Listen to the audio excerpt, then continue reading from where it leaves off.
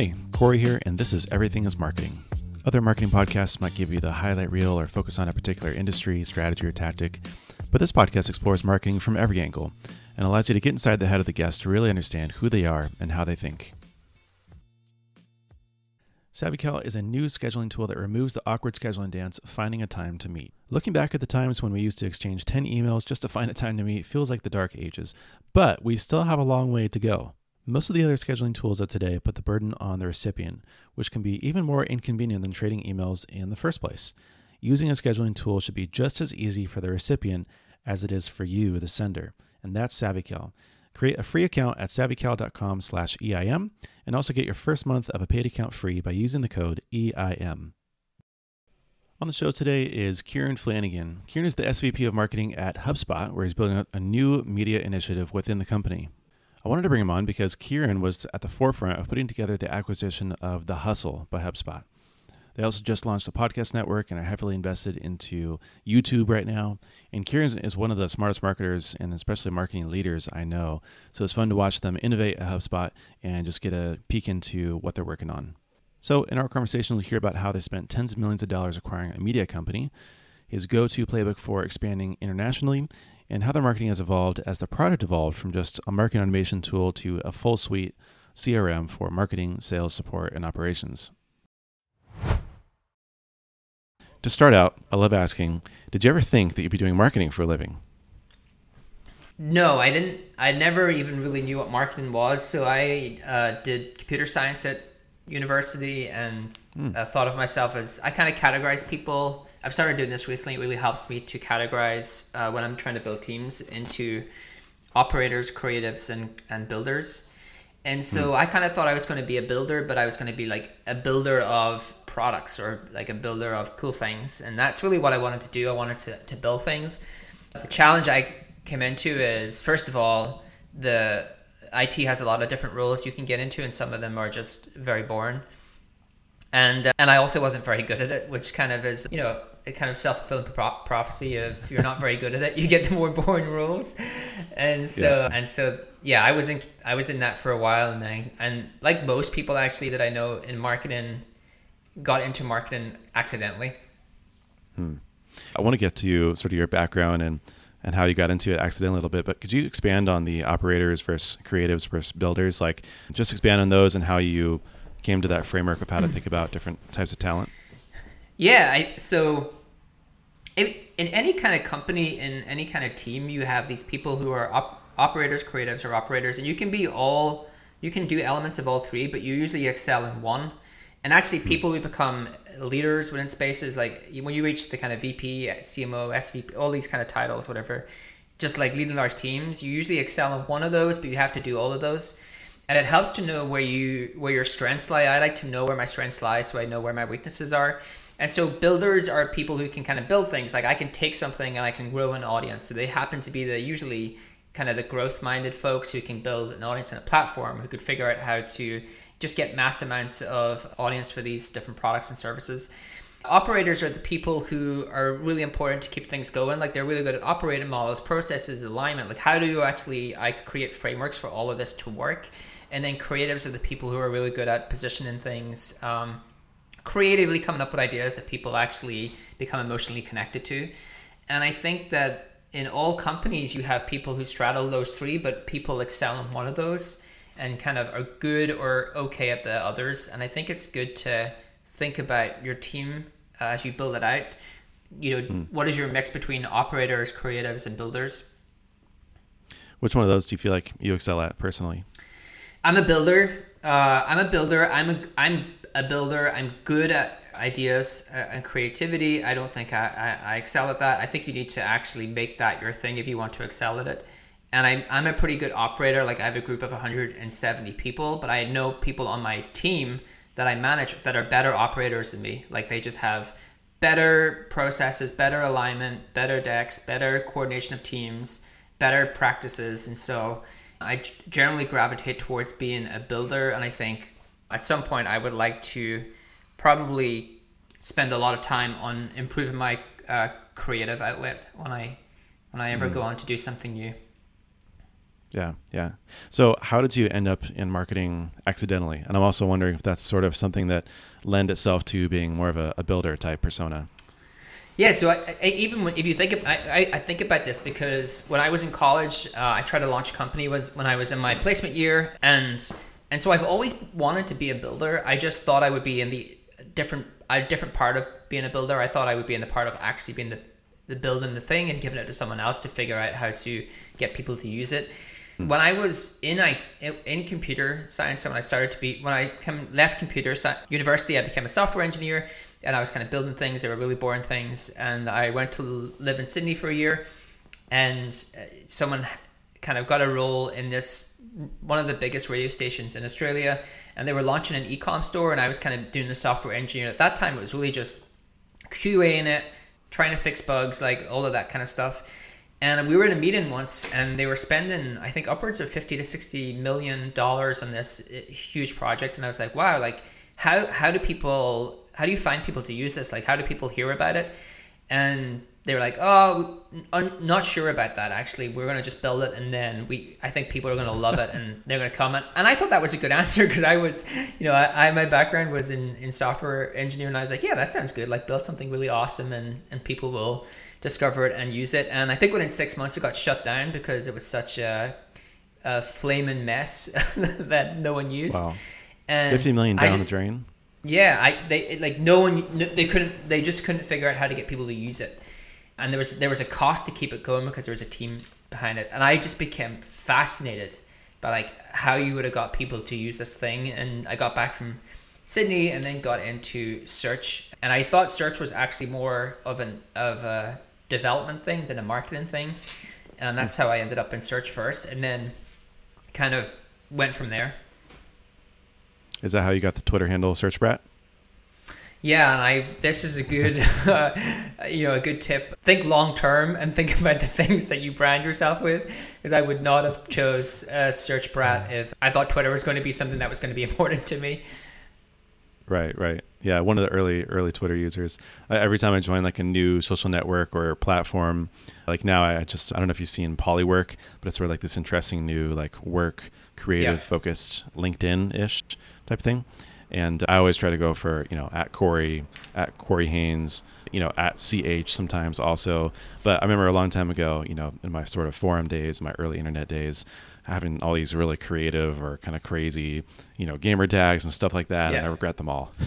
Yeah, I actually took that name because I launched like a SEO consultancy. So I was working in an agency, and then in my off time, I was working in this, which was kind of weird, right? That I was allowed to do it, but I had my own consultancy doing search, and I thought SearchBrat would be a cool brand name, and then I realized my own name would have just been easier.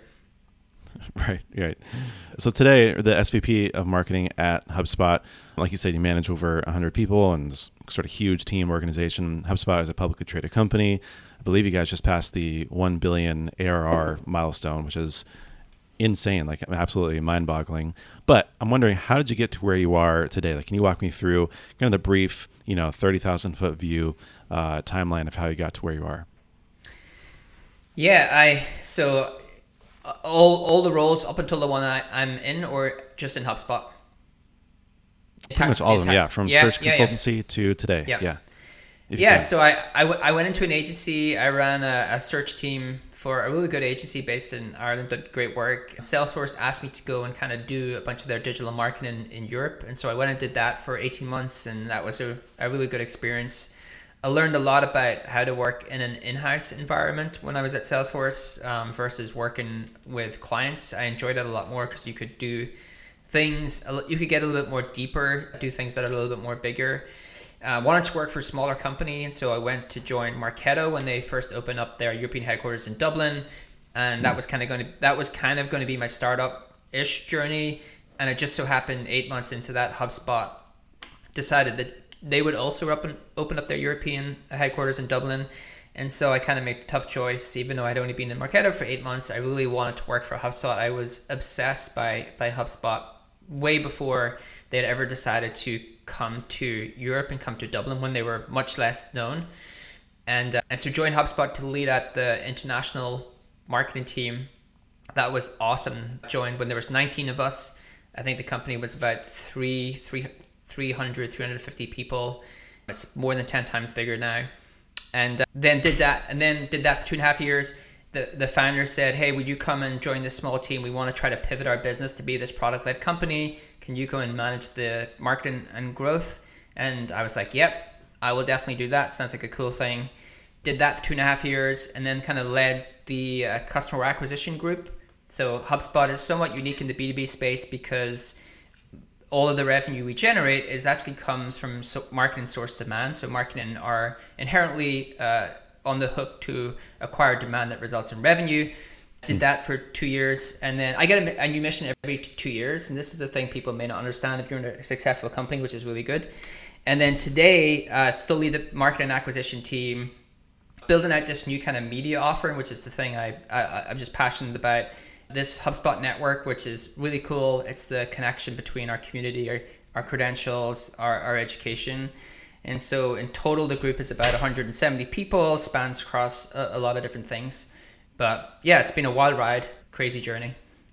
Yeah, what a journey, especially being able to be at HubSpot for so long and doing so many different types of things. I've heard, especially being at sort of a scale up, or basically a company on the road to, huge exit or IPO of some sort, you have to grow at the same pace at the company if you want to sort of level up and keep laddering up, because the company demands so much, and sort of it's easily for you to be replaced, above you or ahead of you if you're not also growing at the same pace as the company. Is that something that you were pretty intentional about, or that sort of just, opportunities fell in your lap, or just, the things were going so fast that you just needed sort of bodies and hands?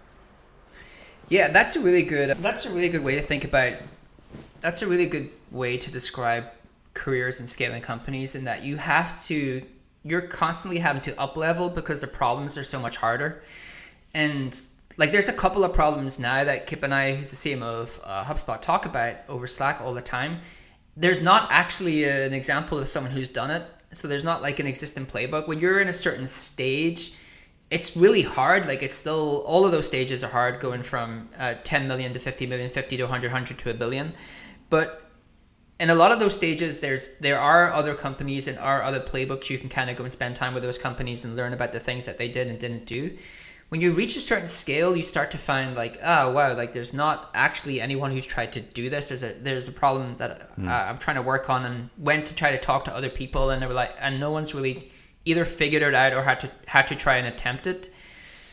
And so in terms of being intentional about that, I really just put myself into, I'm just like deeply passionate about certain things. I try to solve problems, and I'm fortunate the problems that I'm being able to solve have been important to the company. Yeah. I want to get into the media offering, sort of this new path that you guys are paving, and I love the way you guys think about it. I'm really, really excited to get to that part. But I'd also be remiss. I know a lot of listeners, people are going to be wondering, what the heck does the day in the life of a VP of marketing at a publicly traded company like HubSpot look like? Just what are the types of things that you do, places you spend your time, different types of tasks that you do, and sort of the way you think about your day and your week? Yeah, So I plan for my week on a Sunday. A lot of my week is spent on strategic things. So either creating different strategic docs or coming back to my team on strategic docs. There are things that I get into the weeds on. And so when you have a big enough group, you have to pick and choose your battles. And so what I say to anyone that I manage is, hey, like, I trust you to do your role at, my entire team is mostly made up of either senior directors or VPs. So it's not, they have autonomy there in any other company's CMOs. And so I tell them that I will get into the weeds, and it's no reflection upon you. It's just that this is the project this quarter that I really want to get into the weeds on, get into the minutiae on, figure out the details. And I say that up front so people don't think it's a reflection on them or their role. And so I spend 9 till 12 kind of working on real work. I have no meetings because most of my group is actually based in the States. That is something very unique about my role. I have some people based in Europe, but not that many. And between 12 and 7 is when I have the majority of my meetings. I get to spend a lot of time with my team, try to make sure meetings are actionable, they have agenda, clear output, deliverable, and we're trying to make decisions. The one thing that we do that works really well, that is practiced by a lot of companies is we do pre-reads. And so you're not trying to explain something in a meeting, you're trying to ship a decision. And so I do that. A lot of time spent on trying to recruit and hiring. A lot of time this year has been spent on trying to onboard the Hustle and that great team that we've acquired recently. I train. I built myself. One of the things that I did, which I think was one of the few projects that I took on over the pandemic that was not related to work, was I built myself a gym. And that was the best thing I did. And so I train, I eat, I try to have an hour of TV, and then I will kind of get back to doing proper work, not meeting work. Wow. I mean, it sounds a little bit like a grind. I mean, it's a lot of work. It's very demanding. Lots of things kind of juggling. Like, is that pretty consistent day after day, or do certain weeks or months look differently depending on the project that you're working on? That's pretty consistent for me. Sometimes it feels like a grind. Sometimes it feels like a joy. I think tech is like, if you want to get into tech, it is a fast-paced, competitive area. Like, there is so many smart people in here. Companies are trying to solve hard problems. Companies are competing against other companies who have people who are very smart and trying to solve hard problems. You kind of sometimes can't gloss over it. Like, there's this, really, you can get balance, but I do think that it's also, it takes work. It takes hard work and commitment. Now, I make sure that I spend a lot of time on my weekend off. I make work a little bit on the Sunday, but I actually do take a good portion of my weekend off.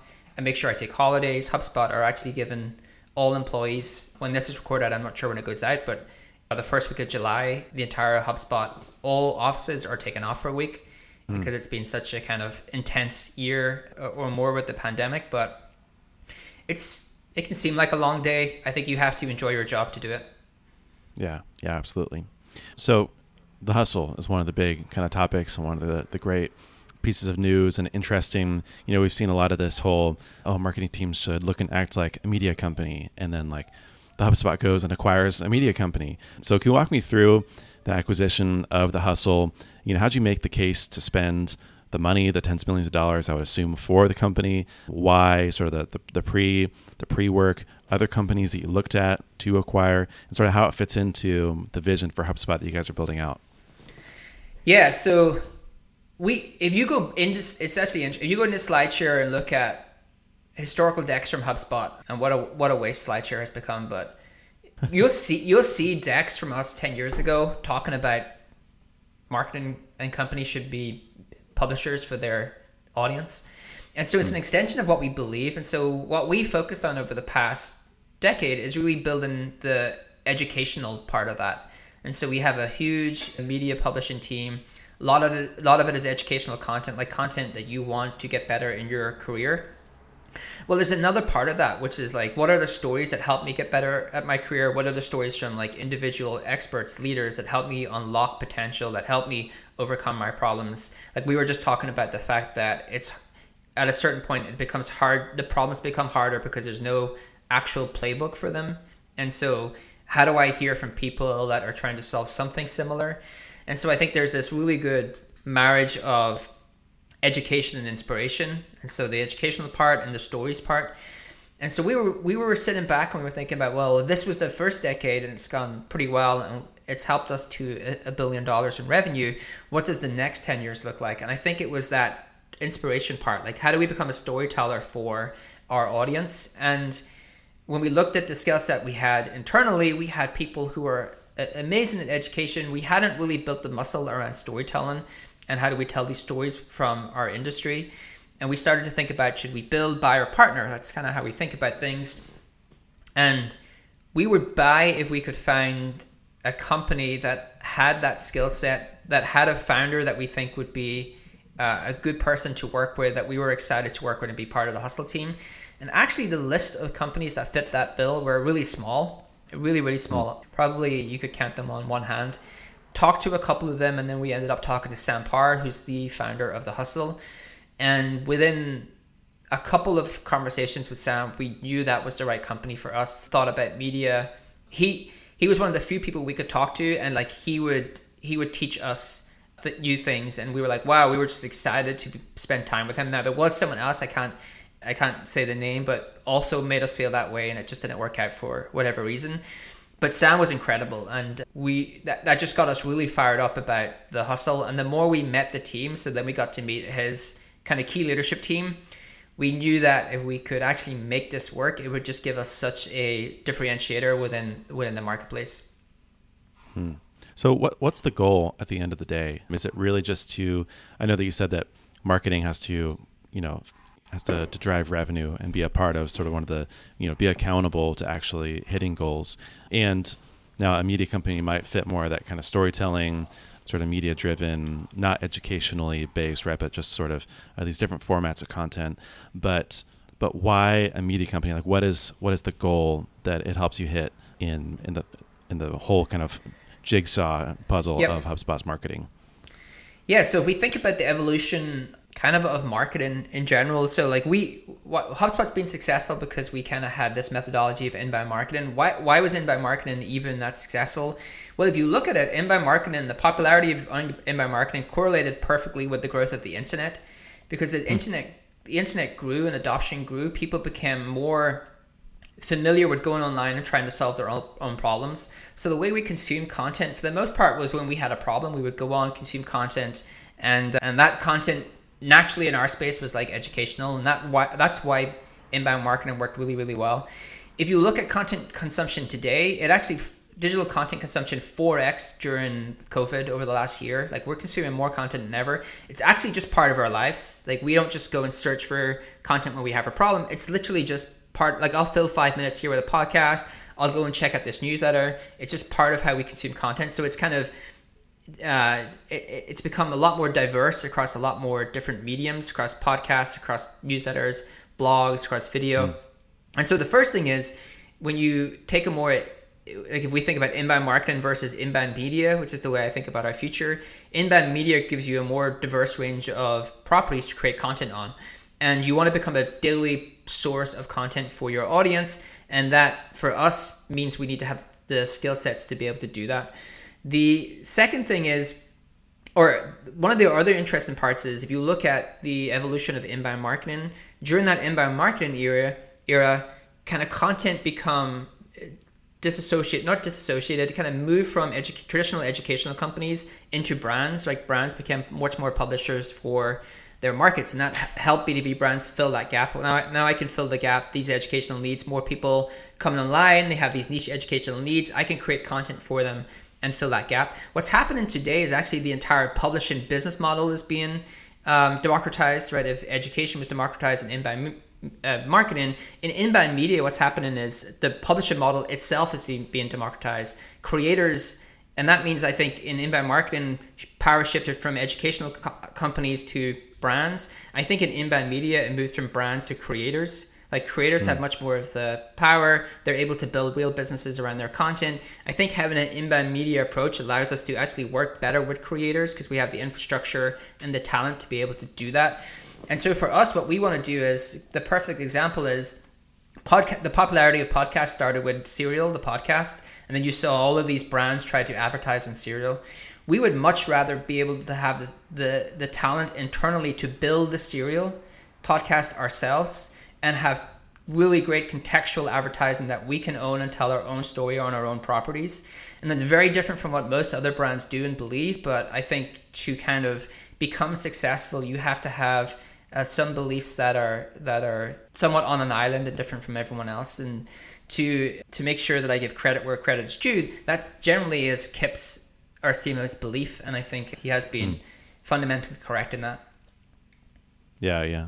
Could you walk me through a little bit more your thoughts on sort of the build versus buy versus partner thoughts, or if you have any like concrete examples as well to kind of like solidify, the decision, especially for HubSpot, to, okay, we're moving towards this inbound media model. We want to sort of be the creators and not just, advertise on creators' assets. How do you decide between building it yourself versus going to buy versus partnering in some way and what that might look like?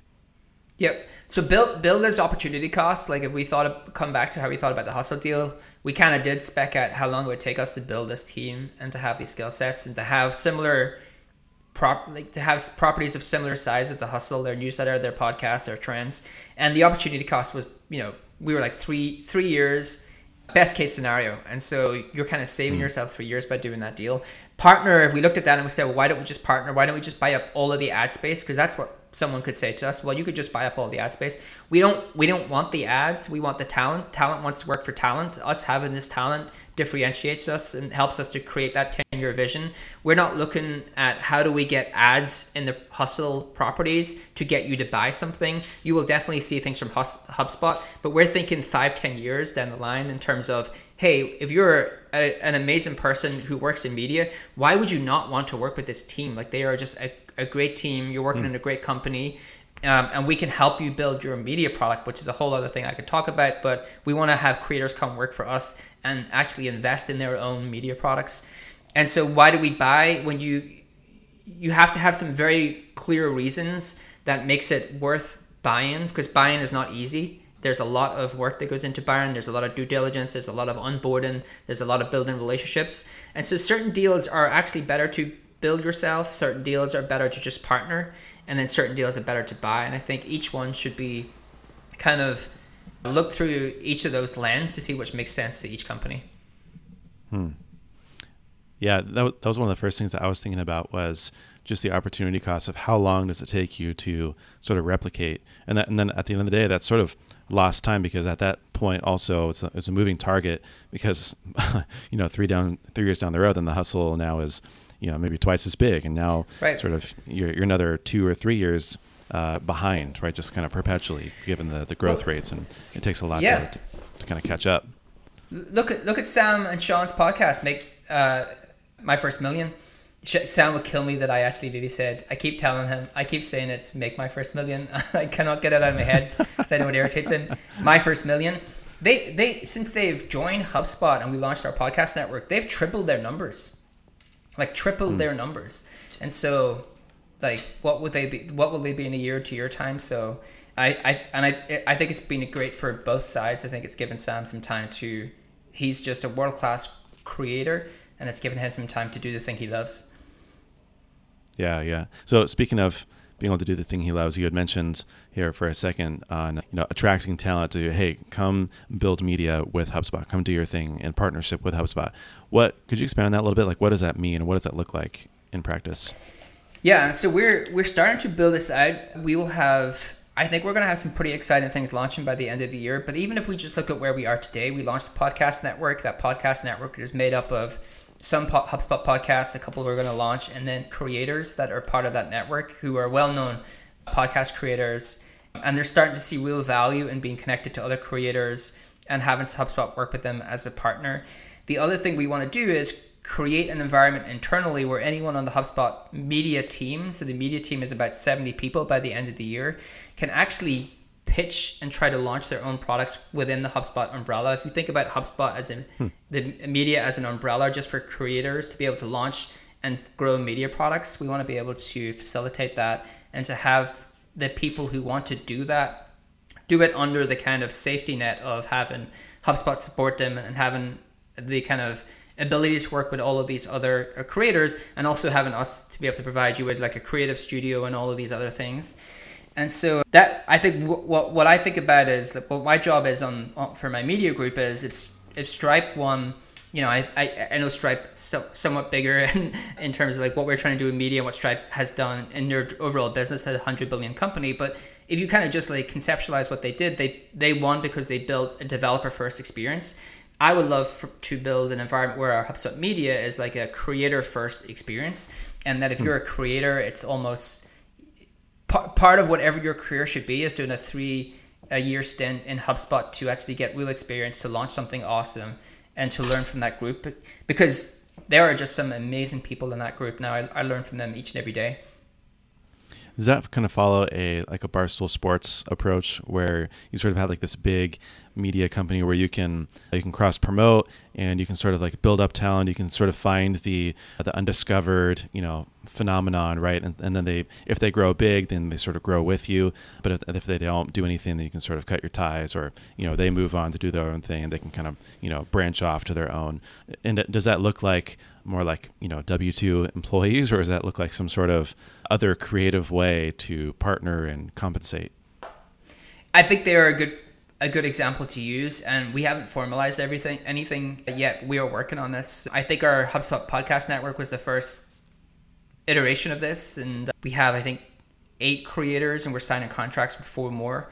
But where we want to be in 12 months and where we are today is going to be leaps different. It's going to be very, very different. Like if you think about how we started the year with a world-class media group who were very much focused on education. Didn't really have podcasts. Didn't really have a newsletter. Didn't really have a lot of stories we were telling or were even working and focusing on that. We were really just trying to get to grips with YouTube. And in 6 months, we have a really large podcast network. We have a great newsletter. We have a top 10 business podcast in My First Million. We've got so much better at YouTube. So where we're going to be in 12 months time, I think is going to be pretty exciting. And that is the thing you get from an acquisition. It can leap you ahead.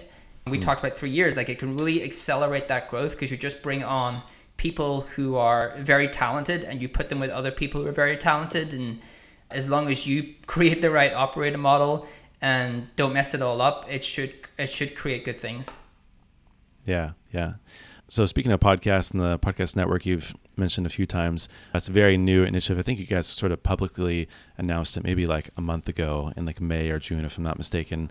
And you guys are really pushing on that. You're driving for applications. Could you just walk me through like how that works and how you decided to structure it that way? Yeah, I think so. There's not actually one of the things that our customers, everything we try to do comes back to how do we serve our customers. And that's not, I know that sounds like Kool-Aid marketing. That is actually true. It's like, what are the problems our customers have? How can we help solve them from the moment they discover HubSpot to the moment they use our product and then beyond that?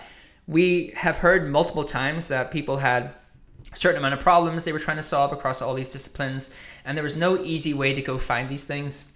I think anyone who's done podcasting realizes that podcasting is the hardest thing to grow because it's no inherent platforms that helps people with discoverability.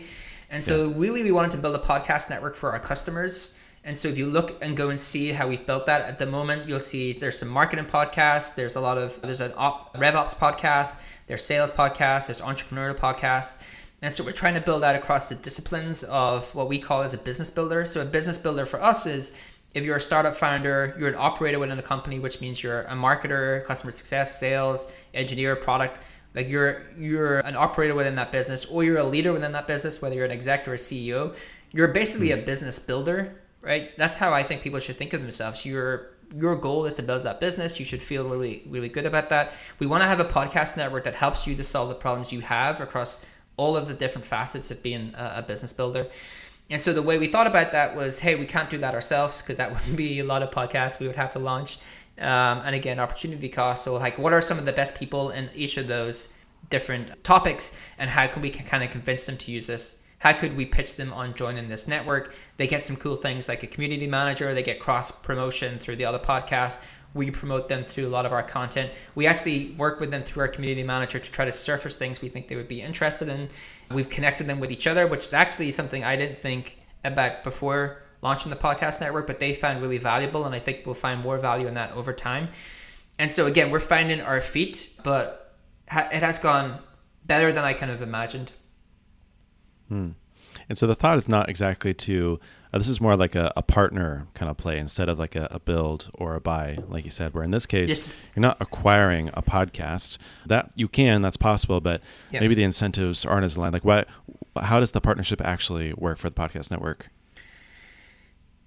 So it's a partnership. It's a partnership. So they get some inbuilt advantages of being part of that podcast network. So we have a community manager. We have other things that they get that I'm not sure if I'm allowed to disclose or not. So I don't want to because my team kills me. And then we work with them. The thing that we really want to do is try to contextualize the story of HubSpot through their podcast. So we take a portion of the ad inventory, not all of it, because they want to promote their own products and do other things. And so we help to surface up other podcasts from the network on shows that we think shows where we think that audience would be interested in that podcast. We tell the story of HubSpot on some of those podcasts, and then we try to provide other benefits that creators would find beneficial. Yeah. Okay. Right. So it's buying up a portion of the ads, providing the benefits of cross promotion, and then it's really all these kind of ancillary benefits of connection, resources to HubSpot, integration with other types of content and surfacing in other places. But in that way, sort of they keep their own IP, but now they're sort of have a long-term incentive to work with HubSpot and to build a more partnership-focused incentive rather than just sort of a transactional relationship through buying an ad, for example. Yeah, it's a very different relationship, and the good thing is I think the benefit to creators will only grow over time as more and more creators join what we're doing. Yeah, the interesting part about it too is, so as a podcaster yourself and as one myself, we both know that growing a podcast is, like I said, actually that's the thing I've been saying is like, this is the hardest thing to grow because really the discoverability is like absolutely zero. Most people listen to new podcasts because, they either like take a leap with something that they like see or hear online, just sort of like on a whim, sort of just, it was a tweet or it was somewhere that got shared or got recommended by a friend. It's a lot like a book, right? It's just sort of like on a whim. But it's a lot harder to get someone to listen to a podcast because they have to go find it in their podcast player. They have to either subscribe or download. Then they have to actually go and have a time to listen to it in a queue of 100 other podcasts that they listen to. And so growth is not inherently there, but retention is there. So when you're onboarding new podcasts into the network, is the thought that it's mainly sort of this is more of like a frequency play rather than like an impressions exposure play? So I have a graphic somewhere that actually talks about the different mediums, and I agree with what you said, which is podcast is one of the best for engagement, one of the worst for growth. For us, what we want to do is like the thing that would be a win for us is if the creators' podcasts grow within the network, like they actually feel there's just a ton of benefit from them being part of that network, that they get more exposure to a larger audience, and that they are happy with that. We just want to reach, like for us, it's a reach play. Like how many people can we reach on a monthly basis through podcasts, because it's such a great channel to engage with content. And I think the network gives us some inherent advantages to be able to reach more people than a lot of other companies who are launching single podcasts. Yeah, no, that makes a lot of sense. I love personally it because I think that the incentives are really, really smart. And I think you guys are 2 for 2 on being able to really nail the incentives for both sort of the media play with the hustle and being able, like, I 100% would have bought in that scenario. There's no way they would try to go and build the hustle over again and try to replicate everything they've done. And for podcasts as well, I don't know if I would necessarily go and buy a podcast. It's not, never say never, but just the incentives are aligned for more of that long-term relationship, and especially to fill that gap for just the content itself. You can partner a lot faster and a lot more than you can go build or buy even. Yeah, and it may change over time. And again, we're really in the rapid build out of this, and so we're learning as we go. Like Spotify, what they're doing with podcasts is interesting. If you look at the unit economics, like they are backing into how many of these will subscribe and pay us real money, and how much would we have to pay for those subscribers, and how much will we get because of the podcast. But it's an interesting space. Like I'm sure you know this. You're in this space. Like it's just changing rapidly, the kind of media / creator space. And so we are just trying to be intelligent about what we build today, but be agile about how we want to build this in the future. Yeah. I'm curious, switching gears a little bit, but I don't know how much of this is directly under your umbrella, but regardless, just from your perspective, being in HubSpot, how has the marketing strategy changed and evolved as the product has changed and evolved, just from a marketing automation platform, quote unquote, to a full suite of CRM, support, sales, and marketing platform in and of itself? It's got bigger and more complex, which is why you need really great operators. And scaling companies, you need great operators. HubSpot, I think our marketing strategy has changed, but the focus of it is still somewhat similar in that we've always kind of been education first. And whether we're educating you through brand stories, and brand stories are the things we want you to know, we put that into the market. We're educating you through the content we create, and that's extracting demand from the market, or educating you through product stories, and that's telling you how a product can solve real problems. we're kind of telling those three things. We're just telling them on a larger, more complex scale, because now we have to tell you how individual hubs can solve your problems, whether that's the CRM, marketing, sales, customer success, and then how the whole suite. And so the difficult thing becomes, how do people think of you? Like, that's actually the harder part as you scale and you add more products, is like, what are we synonymous with? I think we were synonymous with inbound marketing when you were a full platform. You know, we really want to be the kind of CRM for scaling companies, and you have to try to tell that story, and you have to shift people's mindset or the way people think about you a little bit, because they're like, oh, aren't they the inbound marketing company? No, they're a CRM platform of choice. That is not easy, right? If you think about just in general life, how you think about something is generally how you think about it all the time. It's hard to shift that. And so the crux of how we want to tell, you know, inspirational stories through brand and product. We want to educate through the community and all of the educational content we have. And we want to try to grow large amounts of distribution through all of these different media products. That's kind of how we're going to market. Obviously, beneath that, it is much, much more complex. Yeah. That is one of the big ones. I mean, for years and years, I thought of HubSpot as, you know, marketing and marketing automation. And then I don't think it was actually, you know, even being in it, knowing people. I know Scott as well. I know you. I've been following HubSpot for a long time. And it wasn't truly until one of my good friends, actually, he bought a business, and then they were it's a local business, and it's very low tech. And so he wanted to sort of bring in more tech and automation. And he's like, what's like a good CRM? So I was getting some options, and to be honest, you know, HubSpot didn't even make it into that list because I hadn't really truly thought of it that way. And then he was kind of doing some research. He's like, hey, what do you think about HubSpot? And I was like, oh my gosh, HubSpot is a CRM. Like, that is actually like the big core part of the product. And now he's a happy user and customer, and awesome. Tells me all the time about all these things that he's doing. But you're right that there's such a huge switch. Do you think that there's a strategy to successfully kind of repositioning yourself to think of, you know, help people think of you differently or evolve the way that they think about you? Or is it something that you just have to kind of chip away at and just happens as you kind of, you know, pound it in over time? I think that's a really good question. Trying to distill it down into something that's easy to describe in this format. Like, there's parts of it, right? There's repetition. And so one of the hard things about being a multi-product company is, well, how do I promote all of the different products I have, but then get you to think about us in one way? And so then you have to make tough choices, which is, well, we should only talk about us being a CRM company in all these channels, and never mention the fact that we have a marketing, customer success, sales platform. Now we have an ops hub. And so how do you get that balance right? Because we have all of these individual products that are suitable for different people, but overall what we are is a CRM platform. And so that balance is not easy to get right. There's just no easy answer for that, and we are constantly trying to get that balance correct. And so I think repetition of message really matters. It's easier when you're a smaller single point solution. Like, when you're a single point solution, I think if you solve a problem really well, and you have people who are builders and can get audience, then that starts to propagate itself. When you're a multi-product company, you have to get really good at knowing the balance of how to tell the core story that you want someone to take away. And then you just have to obsess over focusing the core problems that someone associate with that thing. And so then you end up showing up in all of these different review sites. You end up showing up in all of these ways that people refer. Like, you referred your friend, HubSpot is a CRM. Like, that is because HubSpot solves the problem someone would expect to get with a CRM, hopefully in a kind of better way. Right.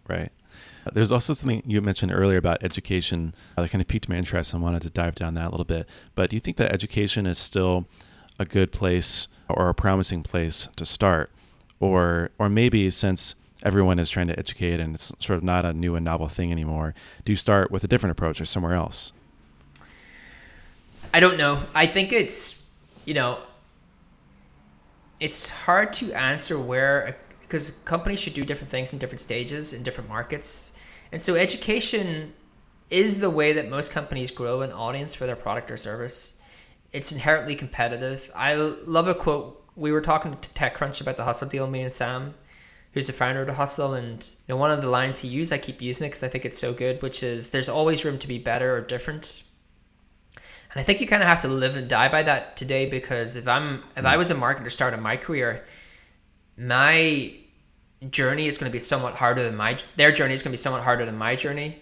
Because when I started marketing, you could be really opportunistic. There was still plenty of opportunity on search and plenty of opportunity. And like, if you think about it, I started marketing when search was still kind of growing in popularity. I started marketing when Facebook was like launching and growing in popularity. So you had so much opportunity on all of these platforms. Since then, everything has kind of stayed the same in terms of platforms. But what's happened is marketers have got way better. Like the people I work with, the people I talk to, if I go back 5-6 years, they're just like people in their early 20s are way better than the people I used to talk to 5 or 6 years ago, because they grew up in digital. And so I think there's room to start anywhere where your audience is and what is best for your company. And I think there's always room for you to be better or different. But the bar to be better or different is just way higher. It's way higher than it was 5 years ago. It's way higher than it was 10 years ago. Yeah. And speaking of the bar being higher, as HubSpot has grown and scaled, and you guys have reached some immense milestones like we talked about before with ARR numbers and even just, traffic and newsletter subscribers and podcast numbers, the bar gets higher. How do you decide what to invest in with the sort of size and scale that you have? I mean, HubSpot does have resources. You do have budget. You do have big dreams and vision, and you're willing to kind of put in the work to make those happen. But there's probably 1,000,001 things that you can go and do because you have all these resources. So do you have any sort of like thoughts or experiences around how you make decisions, how you choose between A, B, and C, or do you just do them all and sort of, chip away at them concurrently? We sometimes do them all, and that's a mistake. So, you know what's funny? Like, regardless of the size we've been, and since I've first started in HubSpot, resources has always been an issue. And so I don't think that goes away. I think that because you always want to do more. And so you never get to the point where you're like, oh, well, I just have enough resources, and the stuff that you want to do kind of stays flat. The stuff you want to do grows in tandem with the resources you get, and actually always outgrows your resources. So that problem never goes away. Your wants always outgrow your resources. We still look at we try to distill things down into 3 to 5 things. And so even we went through our marketing strategy for 3 years, and like it's 3 things. And so we know the 3 things that we need to become world class at. I use this quote all the time from Wade Foster, and it's overused, but I think it's a really great quote for anyone in life where, I talked to him about how did Zapier become the company they became, bootstrapped? How did they become so good with so little investment? And he said, well, we got really comfortable with knowing the things that we weren't going to be great at, but knowing the couple of things that we had to be world class at. We still we have a similar philosophy where we're like, okay, well, they're the 3 to 5 things that we need to invest in this year, because when you look at where the business needs to go over 12 months, if we don't succeed in those things, we just know we won't hit our goals. Now, within that, there is a lot of models, a lot of different frameworks of how we kind of figure out the right things to do within that, whether it baked into, does that drive product growth? Does that drive leads, MQLs, active users, all of these different things? But it's really stepping back and thinking higher level, like what are the 3 to 5 things that we truly have to succeed at for us to be successful in the next 12 months? Do we stick to that, or do we stick to that and not take on any more things? No, like we still get into the problem of our eyes are bigger than our bellies, and we take on more work than we have resources to be able to do. And so that's a consistent struggle that we try to get better at all the time. Yeah, I mean, I think you summarized it perfectly, that sort of the vision, the goals always grow with your resources. And so you're probably always going to feel like you don't have enough. But you did mention there are 3 to 5 things for HubSpot that are like, these are the focuses, these are the big things, these are the things you want to be world class at, which I think is a really good way to think about it. Would you mind expanding a little bit on what those 3 to 5 things are? Yeah, it's kind of what I mentioned earlier. For us, it's really simple. We want to be able to tell remarkable stories across our brand and product. We want to be able to get mass amounts of distribution, which we've always, like we are just one of those companies that have always had a B2B to C mindset in terms of how we build audience. And we want to continue to be world class at education. They're the 3 things. Within there's some really exciting things. Like it's pretty fascinating for me, because prior to HubSpot, I'd only ever been at a company for I think 2 years. And what I've been fascinated by is the problems become more interesting the bigger the company got, and I thought it would be the opposite. I thought I would like, I'm a 10 to 50 million person, a 50 million to 100 million person, and I've realized I'm just a problem person. Actually, just what is the problem isn't an interesting problem.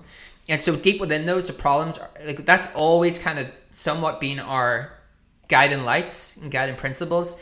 In there, the problems are so much bigger than they were before. And so like building a media offering, like the brand strategy, we have a new head of brand, they're amazing. Like what they're doing is more transformational than we've ever done. On the education side, we're doing something very transformational that I can't talk about. And so within those buckets, the things become bigger, but those buckets haven't changed a lot. And I think it's because they're the right things for most companies to focus on. Yeah. What's something that might surprise people about the way you or HubSpot approaches marketing? You're very public figures, very, very public company. You do share a lot of what you're doing. And so there might be all sorts of ideas about how HubSpot works or how you guys think about it, numbers, metrics. But is there anything that comes to mind that might surprise people just about team, organization, the way you guys work, or some of the numbers you guys have? I don't know. I don't know. That's a good question. What would surprise people? Look, I think the way anything works internally is not the way that you talk about it on a podcast or a blog or write about it, because who wants to hear the real version? Because the real version just has much more complexity and nuances in it. And so I think we try to give people the best version of what we have learned and kind of strip away the hard things that we've had to do to learn those things. And sometimes maybe the interesting part isn't the hard things to get to that point. But not sure what will I'm not sure what would surprise people. I've kind of gone blank. That's all right. Going back to your roots a little bit, what does it take to scale marketing internationally? Expanding outside of the US, especially, and outside of just sort of maybe even just, the native English speaking countries, like, you have sort of the UK, Australia, Canada, for example. I'm interested because I feel like you have this interesting perspective of having, being in Dublin and Ireland and having Marketo and then HubSpot, like, start their headquarters there. There are several other companies. Like, it seems like this Dublin and so the UK is sort of like this beachhead where a lot of companies start to begin scaling internationally. And also you started, I think, in international expansion within HubSpot. So I know that's not exactly what you do today, but given your experience and sort of what you've seen so far, what does it usually take to start thinking about scaling internationally? Yeah, here's what all companies do. They go and build smaller versions of their team in all these different places. And so you have like a team of 10 search people in the global office, and you have a team of one person for like EMEA and one person for APAC and one person for wherever else they're trying to build, or LATAM. And that tends to be what international companies do. Like, here's my global team and here's a tiny little version of it in these different places. What you need to get really good at is realizing what should be centralized and what should be regionalized.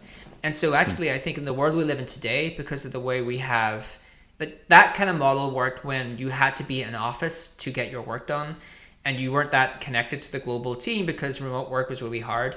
Today, that's not true, right? I'm managing all of these people from Dublin. We have we have this happening all across HubSpot, where we have leaders in all different countries and locations, managing people who are in all different locations and countries.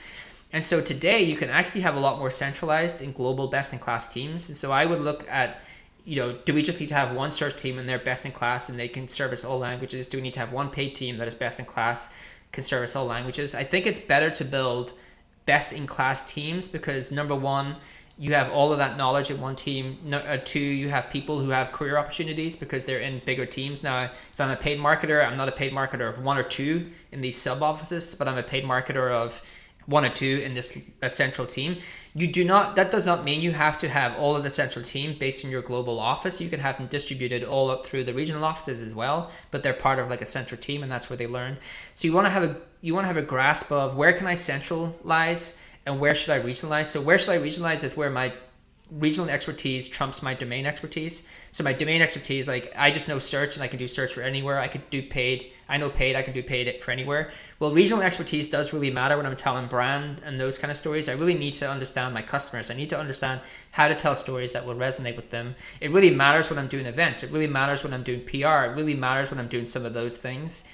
And that's what I would be more thoughtful on, is like, don't just follow the playbook of like, my team and here's a tiny version of my team. Like, here's best in class teams that can service all languages, and here's where like that regional expertise really matters. And then you have to, coming back to creator builders and operators, create great operating models between central teams and regional teams. And that's the hard part, right? How do all these people actually work together to make countries successful? Yeah. Starting to wrap up here a little bit, but I'd love to take a peek at your kind of personal swipe file, as it were, and just do some, marketing examples, campaigns, companies, brands, even creators might be interesting to talk about that you think are worthy, or just sort of like cream of the crop, you think are amazing examples. Any that come to mind as some of your favorites, or just notable examples that you've seen recently? Yeah, let me give you a couple that are all somewhat search related, because I was working on this recently, so it's top of mind. So let me go through a couple. One that I've always used that I love, because it was one of the first examples of a company really, like you've probably heard this product channel fit from Brian Balfour if you've followed any of the growth stuff. I think it's a really good thing for brands to think about, is like, how do I build products to fit with channels? Coming back to like, everything is more competitive. Oh, well, one way I can actually win is if I actually put growth and acquisition in my product roadmap and build products to fit with channels. Rap Genius were one of the best examples. Before growth was a thing, like they launched in a time when there was just so many different lyric sites. Like, how do you compete on lyrics? Like, it's the same content, right? If you just think about that, they weren't the first lyric site. So how do you ever displace several competitors who have the same content as me? What I love what they did was they built product to fit with Google. And so what they did that no other company did was they allowed you to annotate and say what lyrics meant, because I listen to hip hop. It's my favorite thing, music form, and all lyrics have like sub meanings. And so that you can have users now annotate lyrics and say, oh, well, he actually means this, or she means this by this lyric. And then you can compile those together, and that's how they won through user-generated content. And so they're a fascinating story, nowgenius.com, of how they create a product channel fit for Google. I think they ran into some problems with Google at a later date, but I think that's a cool one. I think one of the other ones I love is, you want to get in there, right?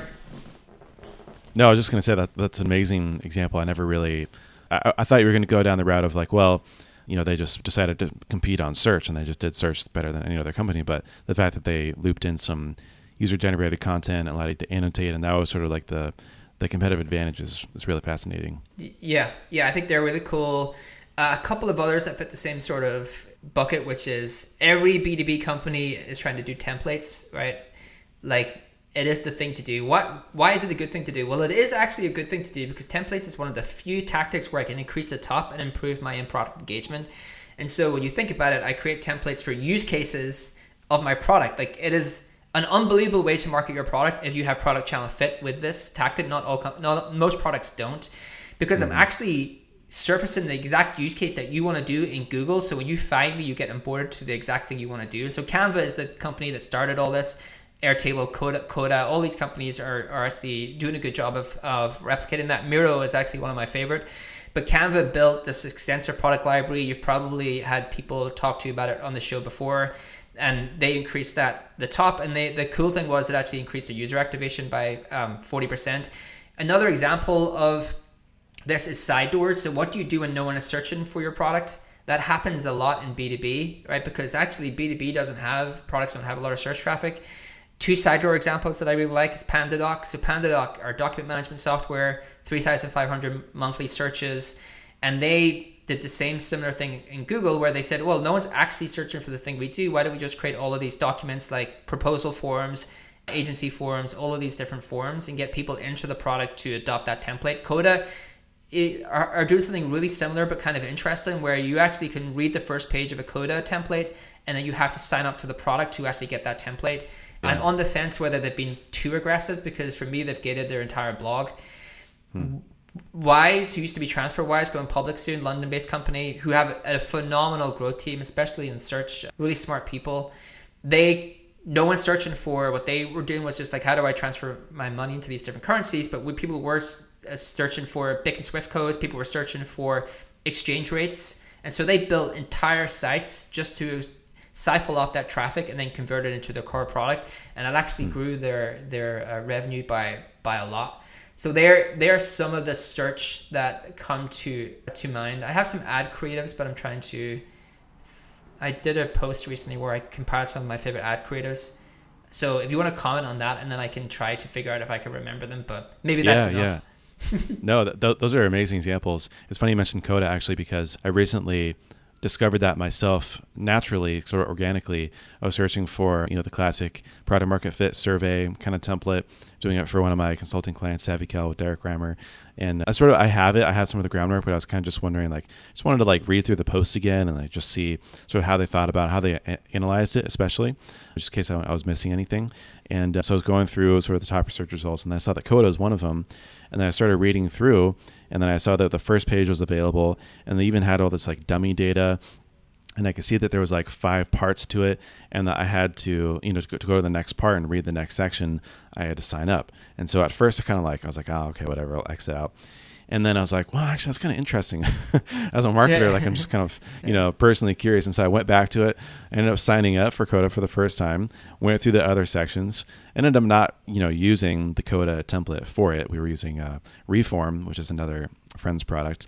So I didn't really need it for that use case, or even the analyzing kind of use case either. But I thought that was fascinating, just that, you take something like a blog and you sort of productize it in the way of, instead of this just being a static page, it's just more interactive, dynamic experience.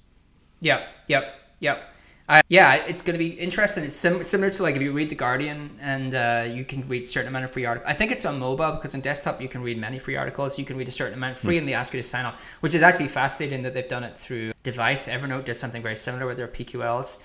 The other thing I would say, one other thing I'll leave people with for, it's not really a swipe file, but maybe it's just one of the learnings I've had over the past 3 months, is working really closely with the Hustle team and looking at how successful they are as creators and trying to figure out why are they so good at what they do. I've always thought if I ever, it's just being a really great writer, like they can just write really well. They do that. It's not that. It's what they're better at than most people is finding something interesting their audience cares about. It's the actual story. I think the writing is secondary to actually finding the story. I think you could be a great writer, but you just may not be able to have the ability to find something that truly hits a nerve with some people. And what they're really good at is, more often than not, finding something that not many other people have covered and really hits a nerve with their audience. And that actually got me thinking to think more deeply about if I want to share something that people care about, it can't just be take the same thing that everyone else is covering and post it online. You have to kind of spend a little bit more time and effort to find something of interest. And again, that comes back to one of the things we were talking about, which everything is harder. And there's really incredible people doing this. And so unfortunately, there's no shortcuts. Yeah, I 100% agree. And I'm glad you brought that up, because I sort of started this Twitter growth challenge to just, have some accountability and get people inspired to write more, produce more. And sort of what I found is kind of, conundrum I found myself in is that a lot of people are talking about the same things, and there's only so many ways you can skin the cat, as it were. I hate that saying, but if it's the same content and, the writing quality really doesn't bring up sort of it doesn't incrementally improve your ability to sort of go viral or build your following all that much, it really does come down to the content itself. And especially if you're doing a lot of curating and you're sort of curating tips and practices, other stories, you have to go and find those new and novel stories. You have to go and, pave the way for those new tactics and strategies. And that's a lot, that's the harder work to do, but that's the work you have to do in order to stand out. And that's just the way that things are today. Yep, exactly. Yeah, it just takes time and effort. That's a difficult one. Well, Kieran, it's been a blast. Final question for you. When I say everything is marketing, title of the show, what does that mean to you? What comes to mind? Everything is marketing, title of the show. It's storytelling. I think we are inherently, if you look back at the evolution of humans, the reason humans became the dominant species on Earth is because we have the ability to tell stories. Marketing is just a form of storytelling. I love it. Kieran, it's been a blast. I'm a huge fan of what you guys are doing. Congrats on the hustle. Congrats on the podcast network. I'm going to be following closely for a couple of these bits that we weren't able to talk about today, but hopefully we can maybe in a future episode, or at least that I'll personally be able to follow along. And I just want to say congrats. Love what you're doing and keep it up. Cool. Thanks, Corey. Thanks for having me on. Thanks once again to Kieran for coming on the show. Make sure to check out HubSpot, The Hustle, and HubSpot's podcast network to see everything that they're doing these days. And if you can spare a moment, click on the link in the show notes and pop on Twitter to thank him. He's really active on Twitter, so I know that means a lot, just to know that people are listening and that it's valuable content for you.